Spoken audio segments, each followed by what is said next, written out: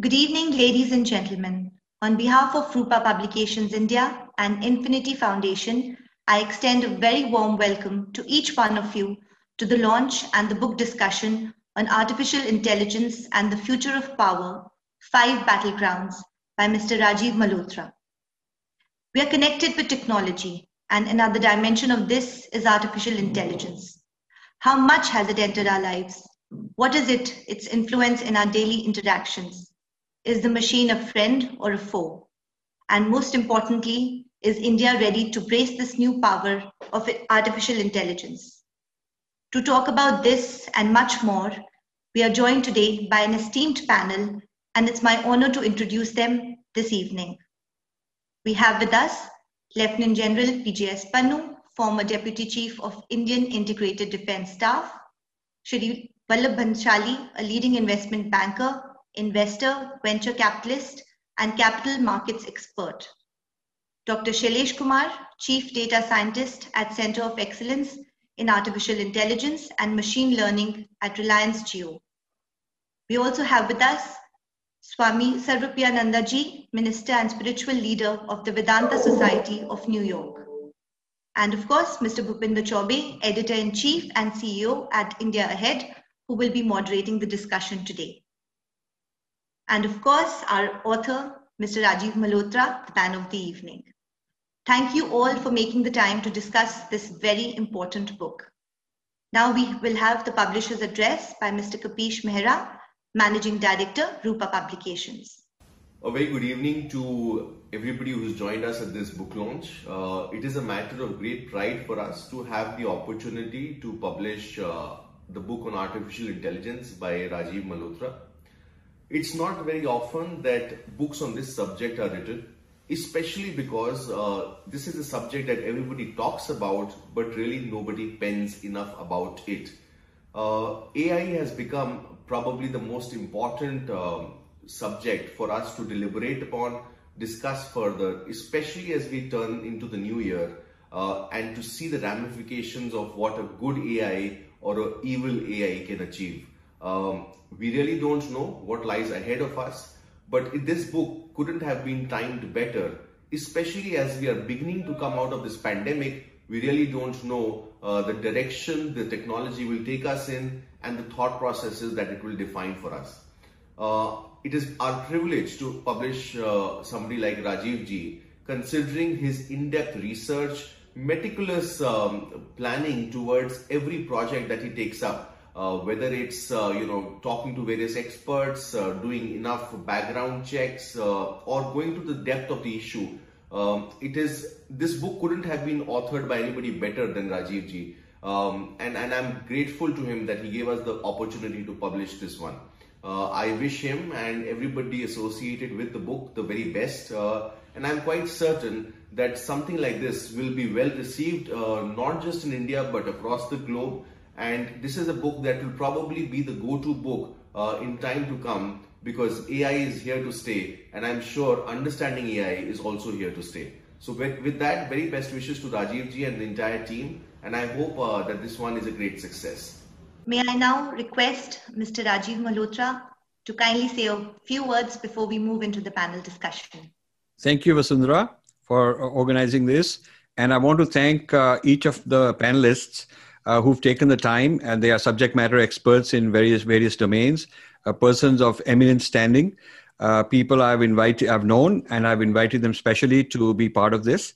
I'm extremely grateful for them to have accepted this. The field of AI is inevitable. It's not a choice of whether we want it or not. It's happening. And it's not inherently good or bad. It's a question of how human beings use it. It's like atomic energy. It's like any technology. As the quality of human beings, so the end result. Now, this means that given it's a huge tidal wave, a huge revolution, and its outcome will be both good and bad depending on different people who use it, we have to spread awareness. We have to get more people at the table to talk about it. It should not be just the elite, the leaders, and the technocrats and the policymakers. It should be people at the bottom of the pyramid, the village panchayats, the districts, the states. They all have to get involved. different industries, different labor groups have to be involved. The migrant workers have to be involved because it's going to affect every single one of them. The unequal impact is what concerns me, and the purpose of this book is to stress test, nation state, stress test various communities' robustness, how they'll respond to all this, and to be a voice that brings more people to the table so that the conversation becomes broader. AI will create probably new haves and have-nots, not only as individuals, as industries. Some will die, some new ones will emerge, but also certain nations may become colonizers, like China could colonize Pakistan or large parts of Africa, which I think is already happening. AI has specific issues in India that I'm dealing with in this book. The R&D has lagged behind. While at one time, India was the software superpower of the world, the question is, how come the software superpower of the world in the field of AI, which is software, now lags behind? Were we too involved in labor arbitrage and did not invest enough in products and futurist technologies? And that's how China got ahead of us. Another factor could be that both US and China have what I call the military, industrial, academic complex, which is an ecosystem of collaboration between military and academics. Huge projects, huge grants are given to the academics, a lot of alliances between the defense and industry, a lot of that. And China has the same kind of a model, whereas in India, there tend to be separate silos. DRDO and military research is one kind of a big establishment in itself. Academics is mostly about teaching, not research, teaching and campus politics, unfortunately. When I went to grad school in the United States, it was a great experience that my professors were defense grants, Pentagon grants. And they were part of this futuristic stuff at that time. I'm talking about early 70s. And so it's always been like that. And there were also a lot of faculty members and postdocs having grants from industry. So the industry would give these people grants and then they would go and get a job in that industry. I don't see enough of that happening in India. The book's purpose is to do a stress test on, what happens to a very populated country, overpopulated country like India, undereducated, a lot of unemployment. India is waking up to this because of the China threat. Unfortunately, many of the thought leaders are following and reacting to events elsewhere. So, for example, recently Trump got banned in Twitter, so it has an echo in India. A lot of waking up and saying, maybe our data is not secure and maybe these foreign entities are too powerful. Well, I've been writing about this and talking about it for 5 years and nobody was listening to me. The very same people, I visited their offices and visited a lot of them and asked them to join this, were not interested. But now over the weekend, since Trump got banned from Twitter, the very same people are out there echoing the sentiments that are reflected in this book. In this book, I've covered what I call Google Devata, Facebook Devata, Twitter Devata. Are we giving too much importance and too much power to these foreign entities to adjudicate who will speak in India, who won't speak, what kind of speech is allowed, what will be censored? And I have been fighting this for a very long time. And now because the Americans are fighting, therefore the Indians are also waking up. This should not be happening. Our leaders should be proactive. And in this book, I bring a lot of issues, a lot of provocations in order to stimulate debate, in order to get more thought leaders worrying about it, figuring out how to do AI in a nice way, because AI is a great tool. Medically, it will have solutions. For agriculture, it will have solutions. Defense, it will protect us better. So we need to do all the good things that AI can do. We also need to be vigilant that there are people in the world who will do things that may not be very good for us, whether it is surveillance on us from another country or whatever. The rules of engagement in AI, the data policies that are being debated, there is a European policy separately from the American policy. China just came out with a China data policy that they want to propagate. And of course, India is also debating one. This is as fundamental as Westphalia. Westphalia rules which define what is a nation state and what are the laws and what sovereignty all about. It's going to be renegotiated and redefined in this digital era because of artificial intelligence and the debates on data. So with that, I will stop and turn over to the moderator, and hope that we hear many different points of view. And thank you very much, everybody, for participating. I would like to request all our panelists to kindly hold up the book as a mark of a book release. Thank you, everyone. Over to you, Mr. Chaubey. Well, good evening, and what a great pleasure it is to be a part of such eminent people. I was rather intrigued when I started going through the book, and when I looked at the broad segmentation of what Rajivji was really trying to address. So effectively, he's tried to break this entire conversation around artificial intelligence into 5 parts: battle for economic development and jobs. I think from an Indian context, it's a very, very significant thing. Every time I visit the United States, I see, specifically at airports, for instance, I see machines are, over a period of time, replacing human beings. And the process of machines replacing human beings only seems to be getting accelerated if you're a part of a developed world like the Americans. Maybe if, as and when it starts to unfold in India, maybe at a slower speed right now, but as it goes along, I'm sure it throws up for different challenges for our political democracy. Battle for power in the new world order. I think that post the corona pandemic, the extent to which the global world order has been changing.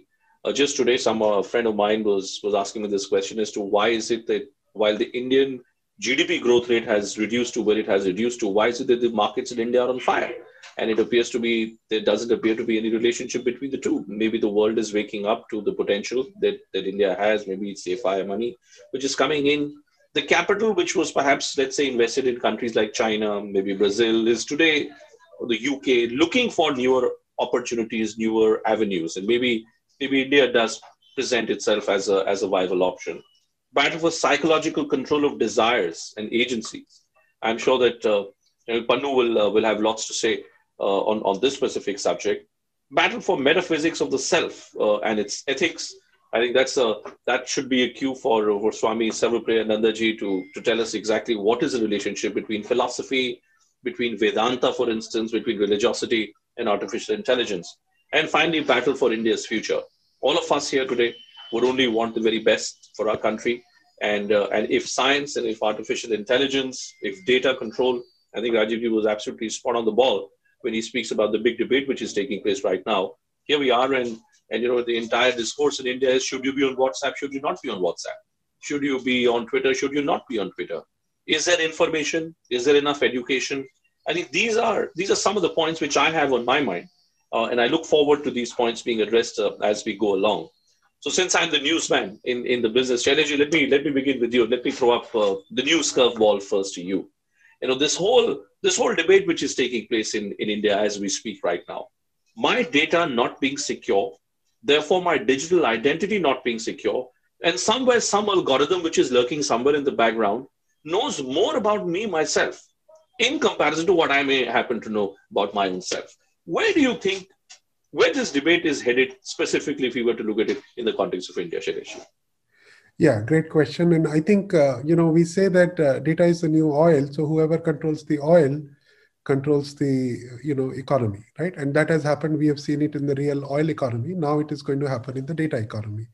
And, at least in Reliance and in Indian context, we believe that ownership of the data is with the user, with the customer who has generated the data, not the application that has, consumed it, right?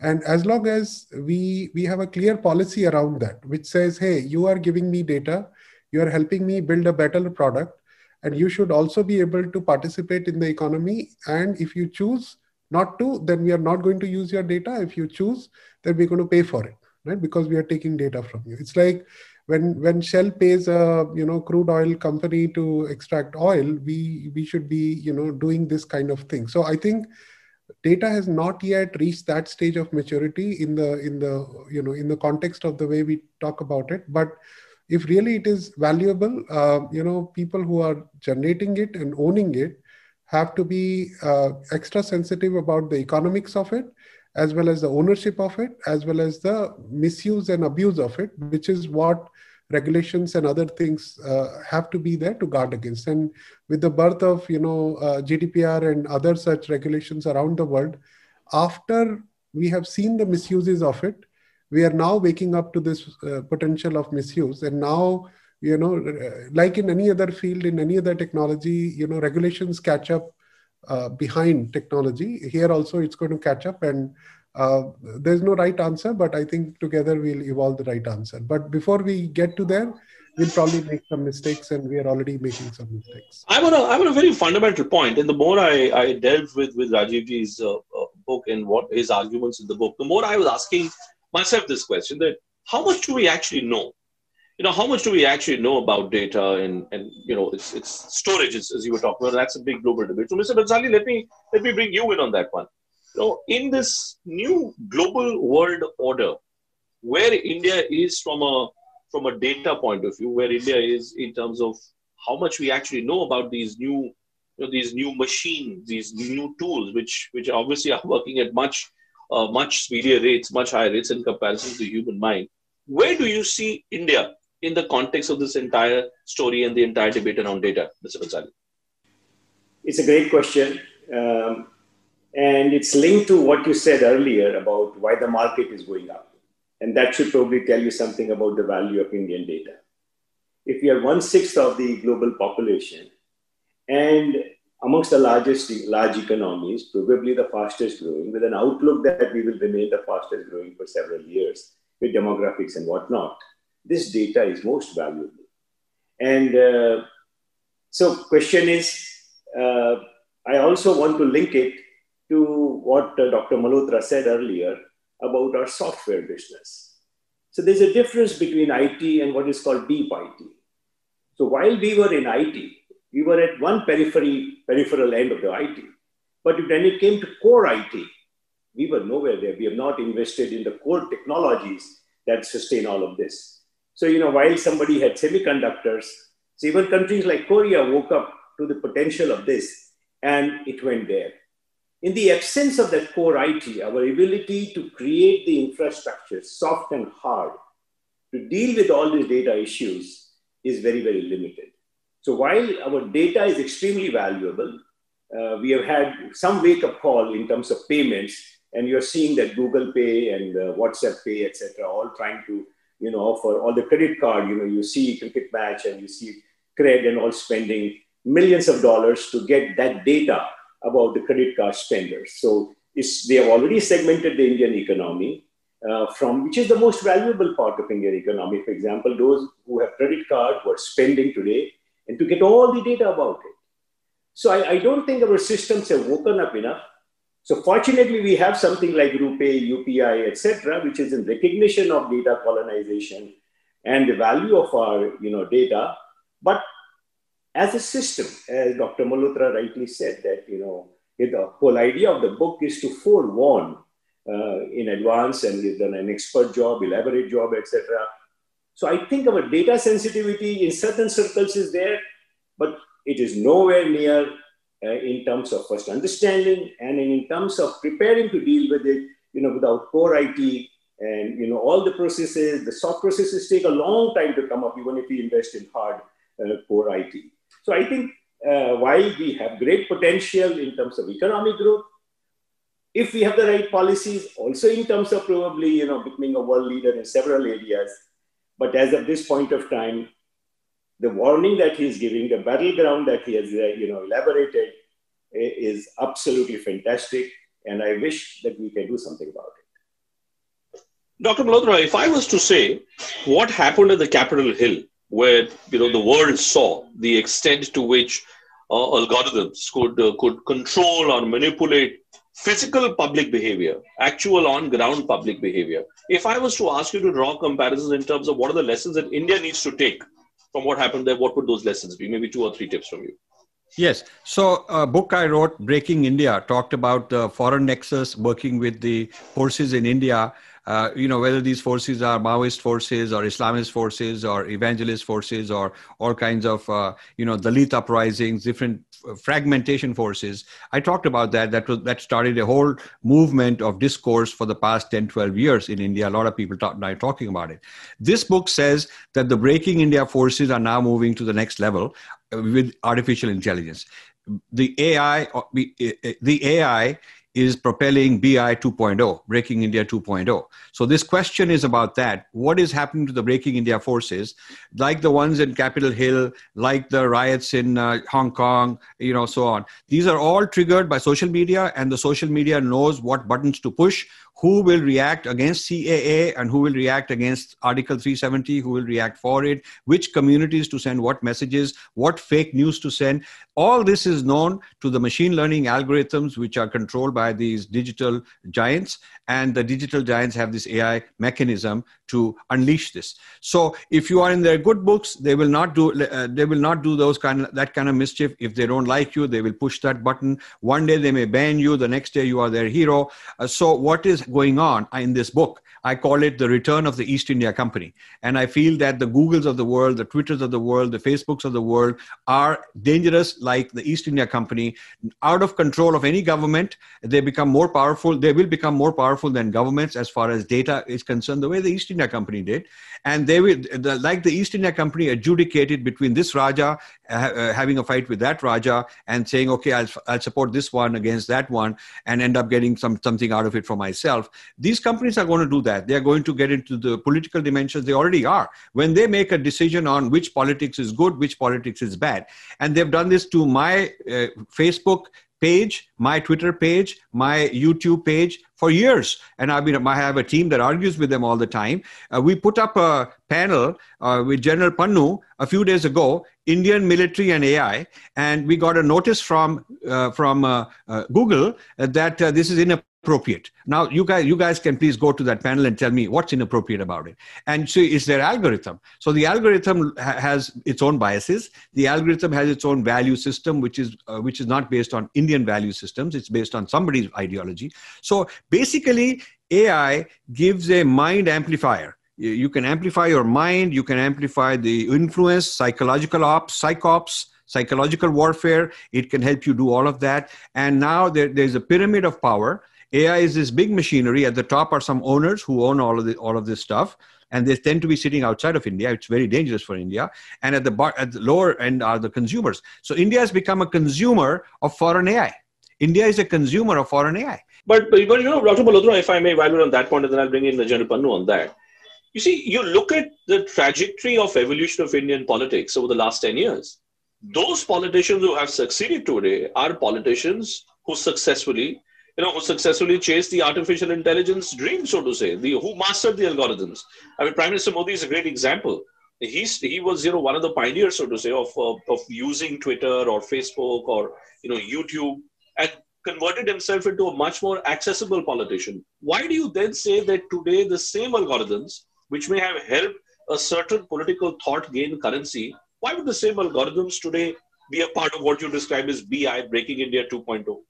So the book explains that our politicians can be blackmailed because their Gmail is being read. There is natural language processing, which is analyzing their posts, their instant messages, their WhatsApp. And it's not a question of move from here to there. The point is whether you're on Amazon or whether you are on Flipkart, which is owned by Walmart, the most of the Indian digital economy is siphoned off, and there's no way to really stop it unless you do what China did, which is to build your own platforms. And I've been saying for more than 5 years, India should have its own platforms. So while one Raja may have defeated other Rajas using the East India Company platform, but in the end, the East India Company controls the string over this guy. If the Chinese wanted to bring down the Pakistani, they have enough data knowledge and scandals and skeletons in the closet to make sensations and to bring those people down. The same way, I'm absolutely convinced of the following: the American digital giants have enough stuff on Indian ruling elite. I won't name them, whether they are politicians, whether they are public figures, whether they're academicians, whether they're industrialists. They know their scandals, they know their secrets, they know how to abuse them, how to make them happy, how to make them cry. And this power is so huge today. We are just waking up after this Trump crisis over Capitol Hill and Twitter and all that. But I've been talking about it for many years, and I've been disappointed that our leaders did not pay attention to this. And many people who knew my book, Mr. Chaube, many people I shared my book with 2 years ago when it was in a draft in India said, don't write this book because it will give ideas to our enemies. And I said, you are underestimating our enemies. Our enemies are smarter than us. I'm trying to wake up our leaders. It is not that it'll be news to our enemies. They're already doing all this. It is our leaders to wake up. Well, so I'm glad that all this Twitter thing has happened and the clash with China happened in a sense because it's woken up our people that we better get onto the AI and control the AI ourselves rather than having foreign AI. So General Pannu, let's take that point forward from what Dr. Malhotra speaks about. For the longest time, if I was to say, draw an analogy between what was going on between India and Pakistan, it was always felt that the Pakistanis had a far more evolved system of psychological warfare when it came to dealing with India. They had better control over media. They were, better control over some of the Western outlets. And then somewhere it all changed, certainly post 2014, where when it comes to algorithmic warfare versus physical warfare, where would you say, General Pannu, where is India positioned when it comes to warfare on the basis pure algorithmic warfare versus actual physical warfare? Thank you, Bhupender. Firstly, Rajiv has put me under caution because he's already changed my mind because he says that the Google is watching me and I must watch my words because even if I'm not saying anything, they just might find some meaning out of it. But now when we are on the subject of warfare, it is a very serious matter. In fact, I write about military 4.5, and I have said that the military evolution actually rides on the industrial evolution. As a result, when you came from the analog world and you're shifting to the digital platforms, there is a lot which needs to be shifted. As a result, when you find that the machines are going to be fighting more and the manual application is going to be that much more lesser, that is also going to be applicable to human decision making. When the machines are going to aid human beings to make a decision, then you do not know actually as an outsider from where the decision came about because the raw data only gives you information which needs to be processed into intelligence. And when you talk about the wholesome application of artificial intelligence, then you need to understand one thing, that we are not talking about artificial information, you are talking about artificial intelligence.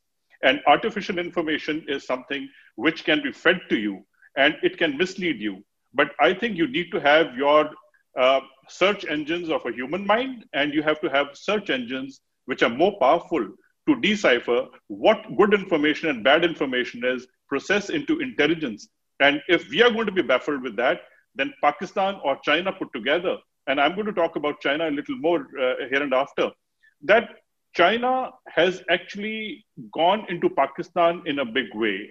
Earlier, it was just Pakistan in its original shape that was dealing with us. It was conventional warfare, and they failed in the conventional warfare, and then they brought in the atom bomb, and then they say, now because of deterrence, you are checkmated as far as the conventional warfare is concerned. And then they realized that they cannot match up, and therefore they started investing in low-cost investment, that is terrorism. And then the whole world really went onto a platform of global war on terrorism. And today we are talking about a hybrid war. When you talk about hybrid war, Pakistan and China put together combined has gone into a hybrid war. It means that military application, digital application, and psychological warfare all put together where the organized militaries would be fighting with the special forces and the disorganized or the sub-conventional operations will fight a hybrid war.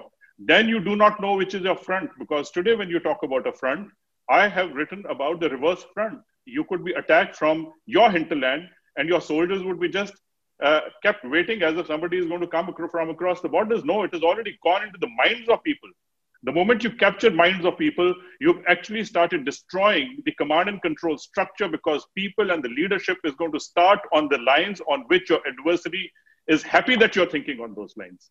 As a result, our strategists need to understand that the information which comes from outside should not be reacted upon immediately. The information that comes from outside needs a very deep, very patient understanding of why this information was fed to us, because what happens is it is the speed which is very important. The artificial intelligence actually has taken you to accelerated acceleration. It is not even exponential. Accelerated acceleration would mean that what you achieved in last 200 years, you are set to achieve in next 30 years, where your human population is going to go from where it is 7.7 or some million like that to another 2 billion in next 30 years. So on one side, you're going to achieve what you achieved in last 200 years in next 30 years. On the other side, you're going to have 2 billion people added. And when Rajiv talks about that we are going to see a period of disequilibrium, and which is going to start this decade, I think it has already started. And it is going to carry on till the end of the century. It actually makes me really sit with my hair-raising, nerve, asking me, hey, listen, I hope I'm not already digitally colonized. When I talk about China for almost 20 years has been talking about we will fight wars under the condition of informatization, which means digitalization. And as a result, when in 20 years, what is this informatization about? Isn't that they will get more information, they will have satellites, no, they're going to manipulate your information. And once they manipulate your information, they will allow you to take wrong decisions. And when you're on the wrong side of the decision-making loop, which chessboard will allow you to win this? I think we have to be extremely careful that it is not Pakistan alone. In the cyber world, you do not get attacked from where you think you are being attacked. The servers are located somewhere else, and you will fight the shadow where something else will strike, which is not even visible. I hope I have spoken about this data, information, and intelligence. I think when we are speaking about intelligence, we have to break it into raw data, which is only information, process the whole thing to your advantage. It shouldn't happen that we are on the wrong side of the curve. I think that is where, when Rajiv ji talks about 5 battlegrounds, he's actually cautioning you to wake up in all these fields. And then, in the 5th battleground that he's talking about, India, I hope we are not the ones which are going to be on the receiving end of human 2.0. And we are not reduced to only a labor class of the world. And that is what he says. And I think that is where we need to do huge amount of work. And I'm very happy that he's taken it upon himself that in next couple of years, or maybe this year, we will wake up to this and put certain deterrents into place so that we all Indians who have been ruled for thousands of years, or at least 500 years, which has been documented, we were enslaved by whoever, you can talk about British and you can talk about Mughals, but they worked on one thing. They knew that we divide ourselves faster than they would divide us. So it is very easy to divide us.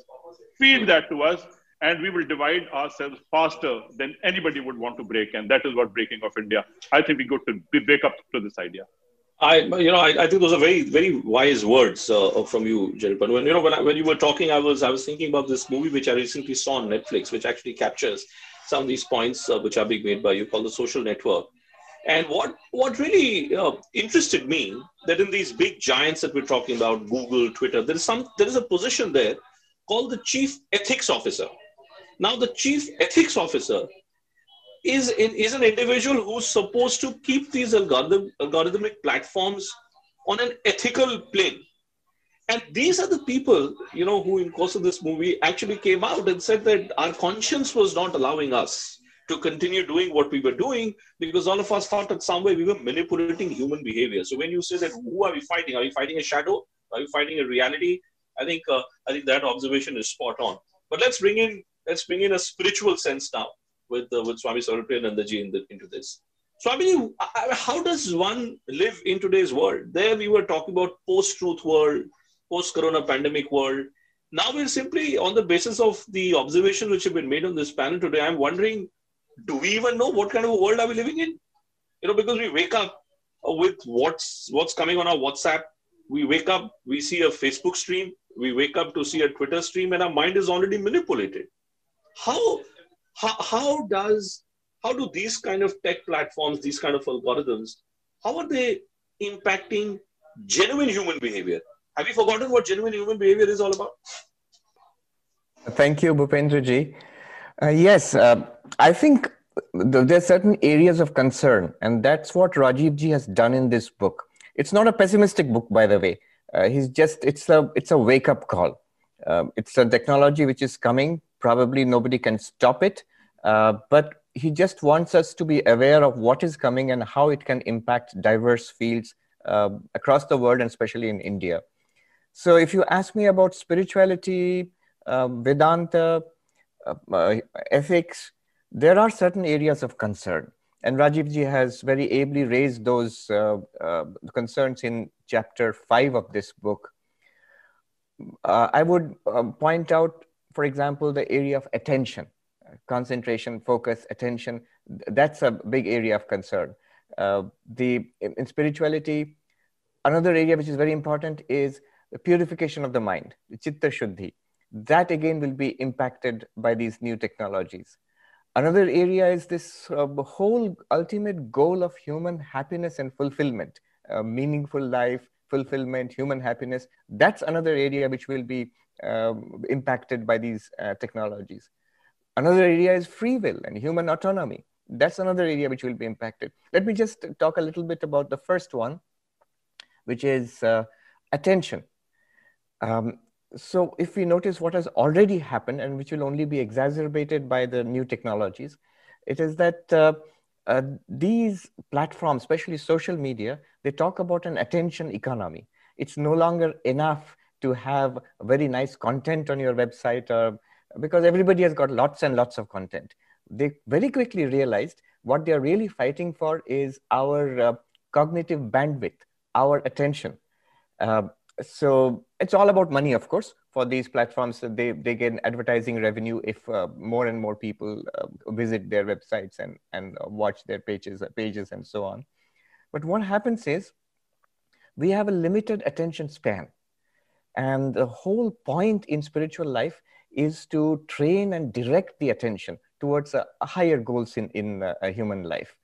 Now, these technologies want to grab that space, and they are doing it very effectively. There's a new documentary out here. It's making waves in even in college campuses. It's called The Social Dilemma, how Facebook and Twitter and other social media platforms, they continuously ask for our attention. You know, the phone just goes ping and we look at it. How many times we look at the phone unnecessarily throughout the day?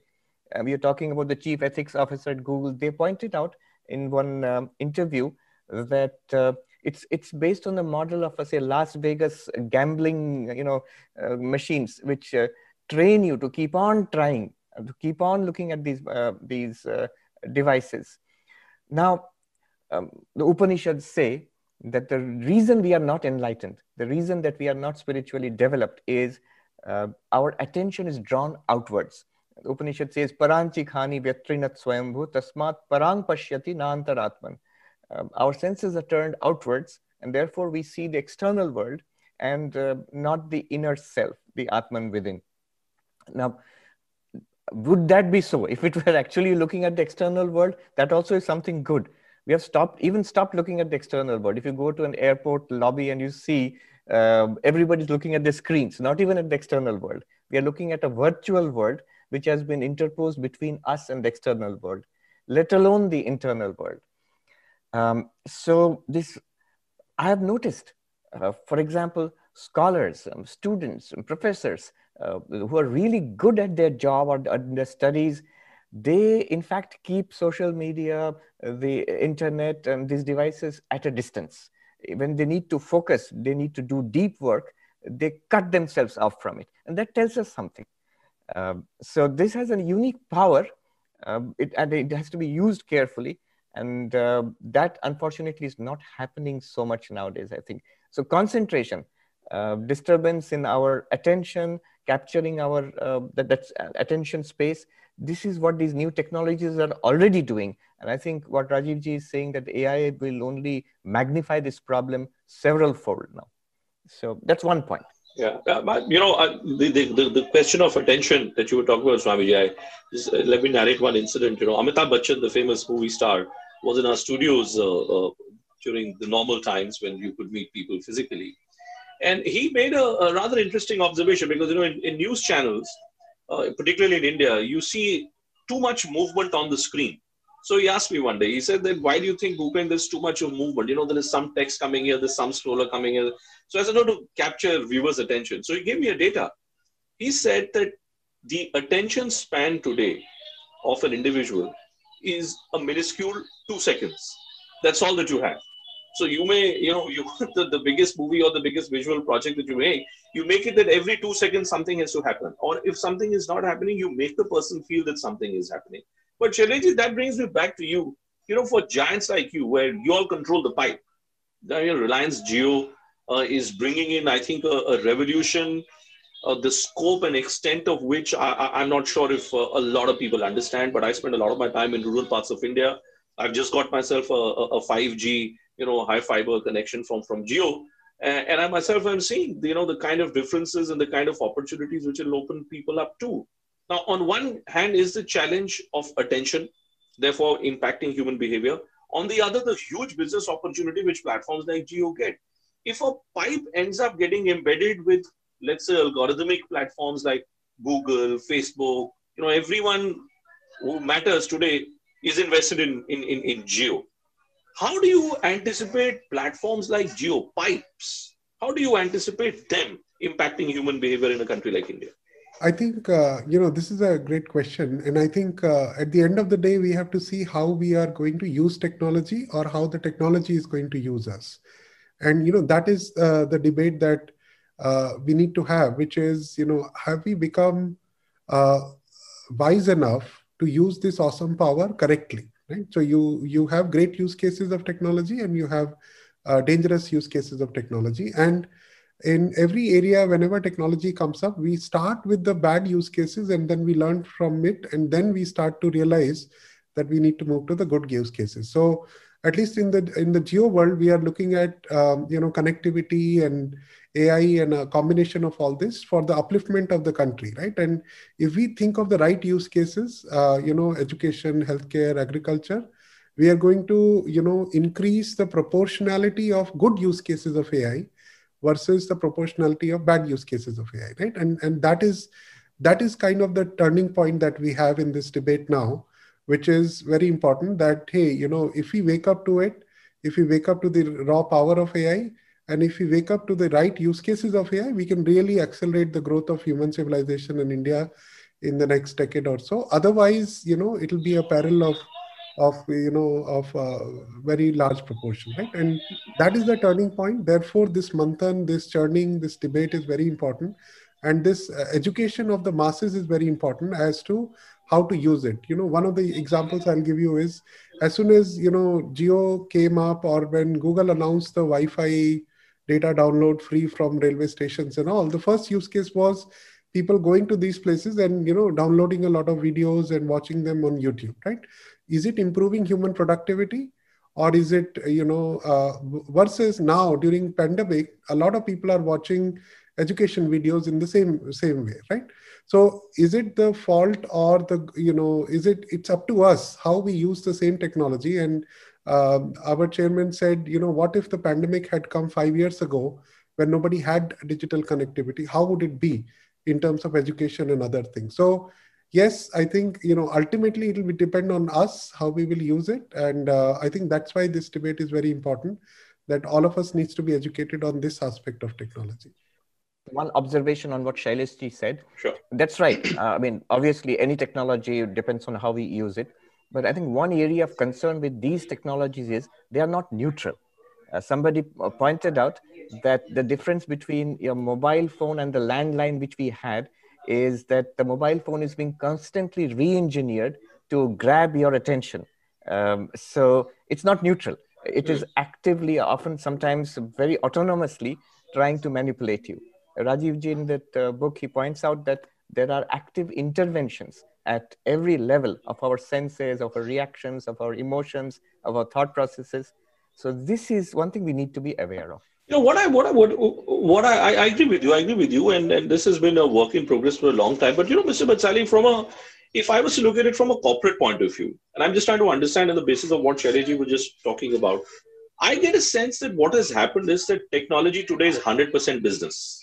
Whether it is artificial intelligence, machine learning, it's all at the end. What's the purpose of upgradation of technology? Is it to make more dollars?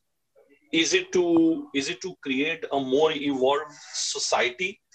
Do you think that there is a disbalance somewhere today, that the whole purpose of technology today is how to make more money? So ethics be damned. And therefore, these kind of challenges that we're talking about, Mr. Vansali? Whenever something new comes up in the world, there are different constituents who react to it differently. Military will react differently, politician will react differently, and so also the businessman. Businessman's goal primarily is to maximize one's wealth through profit maximization. And so this is no different. But I think the challenge here is that we don't have a level playing field. We need 3 level playing fields for us to be able to cope with this. At the consumer level, after all, nothing can succeed unless the consumer takes to it. And the consumer is used to choice. If the consumer is given intelligent choices, they move on very quickly. And just now, you're seeing this battle. All our phones are full of, whether to move from WhatsApp to Signal or to Botem or to whatever else, etc. So if the consumer has choice, consumer is remarkable in the ability to deal with it. But if the consumer has no understanding, he is at the mercy of the businessman. And the businessman, many a time, he is not pushed. They can be monopolies. And, just as you have Western monopolies over a lot of the technologies, now data, etc. If we had allowed our companies to compete, or they were being forced to compete, maybe they would have also responded in a better way. And the last point is, at the policy making level, whether they have the freedom, a country which has, budget deficit, trade deficits, etc., military deficits, it always finds itself on the back foot, and therefore we don't have that freedom. And therefore, you see a Taiwan, a Japan, a Korea react differently, what they have done with their freedoms, what India has done with its freedom, or Bangladesh is doing, Vietnam is doing, and then, a lot of other countries who have not fared even that well. So the corporates are very clear that the corporate, if is pushed, we have seen 91, pre-91 corporate and post-91 corporate. When they're pushed, they excel. The private sector is excelled in so many different areas. But they still feel when they compare to the Western world, they still ease of doing business, etc. The situation. So I think freedom, creating freedom and intelligent use of freedom. You talked about, disunity and things like that. And I think that is the challenge. So when we have good policies, we have democracy, which is really working, the freedom is at its best. America has the same problem. America is also going to lose jobs. So every wave of technology in America has also created the same doubt, the fight between corporate and consumer, etc. But because of the greater freedoms that they enjoyed, it's remarkable, and I don't have to go into elaboration. So I think the corporates here are no different. Mukesh Bhai has done a great job. I think we have Shailesh here. In terms of recognizing all of this and trying his best. He took great risk. People don't realize that when he built this leveraged balance sheet to build all these assets, he took a great risk. And eventually now is proving to be a great service to the country. He will also need competition. So I think if the corporates are pushed and they're given freedom at the same time, we have the best bet. Where we are, I don't want to get into, to that judgment.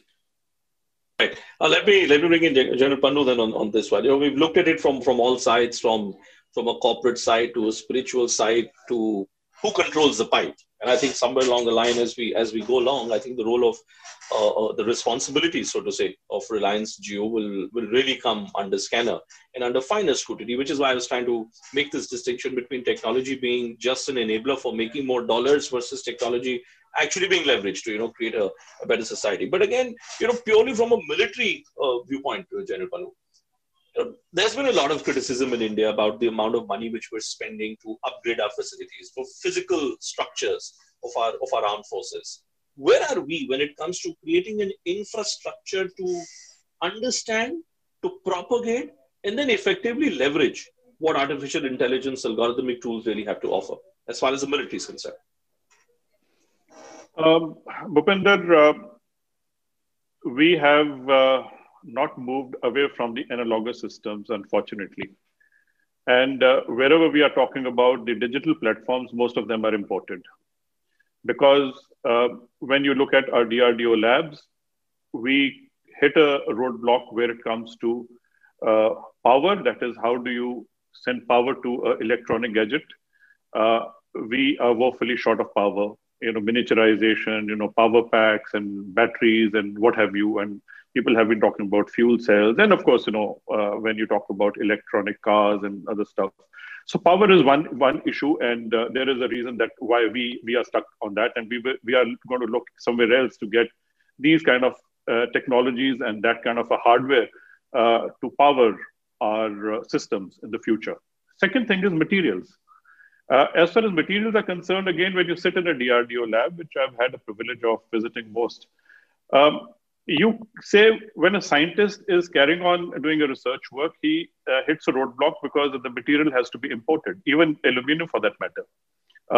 You talk about carbon fiber, you talk about cobalt. I mean, you talk about basic material to complex material. Unfortunately, most of the material has to come from outside. And when you have a study on the rare earth materials, you know that there is a planetary exploration of materials, and materials will also come from Mars and Moon, which we may not have an access to. And somebody ultimately who shifts from the rare earth materials to the planetary materials, you will find that we will keep getting foxed and something on which we will not be able to apply ourselves because we did not have the basic research material in these materials.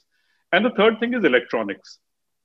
We are good in designing because we have brains, we have IIT, and we have some scientists who have applied themselves. Unfortunately, there's a brain drain which has happened. In the Human Development Index, we have unfortunately slipped this year from 128 to 131, which is a huge slip because 189 countries who slipped two slots is huge damage because what has happened is in the Human Development Index, if we are sliding down, it means whatever human development assets are there or human assets are there possibly are moving elsewhere to other countries and contributing to their R&D because we do not have those facilities, we do not have the materials to work on, and we do not have the systems on which we can engineer a design. Because our fabrication is suffering. Our fabrication is suffering because we do not have those capacities to fabricate even your semiconductors for that matter. So this is the story of hardware. When the hardware is alien, you program anything, it will go into the asset of building the alien resources, or the data goes somewhere else and the information and the processing goes somewhere else. Now, as far as software is concerned, it was very rightly being said that we do not have the core IT. I mean, of course, we do the basic stuff. And at the end of it, if we have to write algorithms, now, since I talk from the military perspective, if you have to write an algorithm on how we are going to fight a war, you need very experienced professionals to actually foresee how the future battles are going to be fought, and only you can write those algorithms that way. But if you're going to actually write the algorithms of yesteryears and how the conventional battles are going to be fought, we would falter. So as a result, when you have the hardware in which I talk about the PME, which I've spoken about, the power, materials, and the electronics, and then you talk about that we do not have the core IT into it, this will all contribute to a national security capability because our tech power is going to be a major contributor to the gross national power. And the gross national power cannot progress unless we progress on technical power. And the technological power really talks about the Human Development Index and the Innovation Index. And if you really study these two, you would realize that we are investing on the minds of people which are now trying to go somewhere else. And our minds are being hijacked by people we do not understand. They have understood us well. Like Swamiji was also talking about, that this gadget, mobile phone, every 2 minutes is sending you some information. Unfortunately, most of us just see this information and react to it. The moment you react to it, there is somebody who's actually seen the reaction of millions of people in India. Oh, if I send this piece of information, this is how that becomes the data. Because then he would manipulate you accordingly. And that is where you move from the analog to a digital warfare, and you change the minds of people. When you change the minds of people, unfortunately, you actually go out of the military realm of war fighting. You go into a larger dimension of destroying the minds of people. The moment you destroy the minds of people, Rajiv ji has spoken about colonization.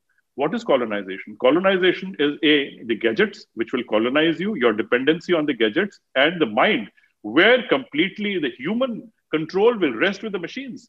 And before that, of course, when you talk about the control over the human agency and the psychological control of the public in that he is speaking in the third battleground, it is complete manipulation of mind.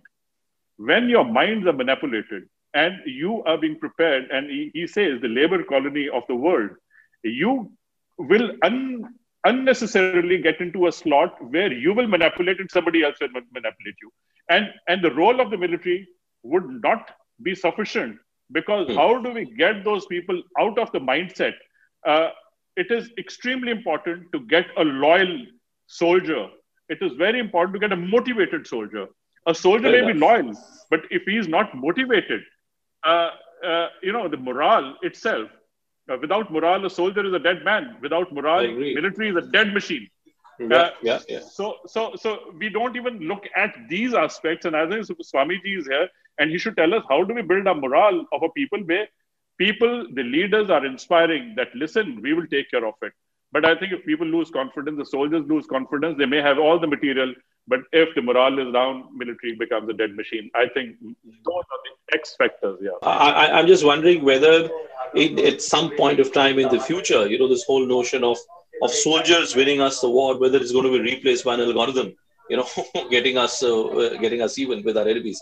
But Dr. Malhotra, you're the man in the hot seat, and you're the man of the moment. So let me give you the final word. I just want to understand today, and I know you've tried to argue in your book as well. Are we as a race, are we becoming a dumber race today? Will this generation of ours be looked at as a dumb generation, which was dumbed down by algorithms? How will we look at in history? So somebody in the US asked me, what's the most provocative statement you've made in the book? And I said that machines are getting smarter. Everybody knows that. But people are getting dumber. People don't want to admit that. And I call this the moronization of the masses, because we are becoming Googleized to look dependent on them. With the Wikipedia, Siri, what they tell us must be true, because so-and-so got more retweets and likes, and therefore he's more famous, and his channel has got more followers, so he must be right. So I think the Western digital media, driven by the power of AI, is defining truth, defining popularity, defining, who's more special for matrimonial purposes, for job purposes, who's more electable, which media person like you, Bhupendra, is going to do well. I mean, in your field also, it's a question of who's got more score. And the scorekeeper, the umpire, the scorekeeper are these kind of AI giants, and these AI giants are sitting somewhere else in the world. So they've defined the game. It's like they've defined the game. They've appointed the referees. They made the rules, and we are all playing each other, and they're making us play each other. Okay, and this is a very fascinating game that the Zuckerbergs and all these guys from various places are playing. We are being played by them. Okay, so this is why I wrote this book, because this is so important. And I feel that the leaders of India, be they political leaders, be they think tank leaders, be they religious leaders, be they business leaders, just don't get it, because this is happening now.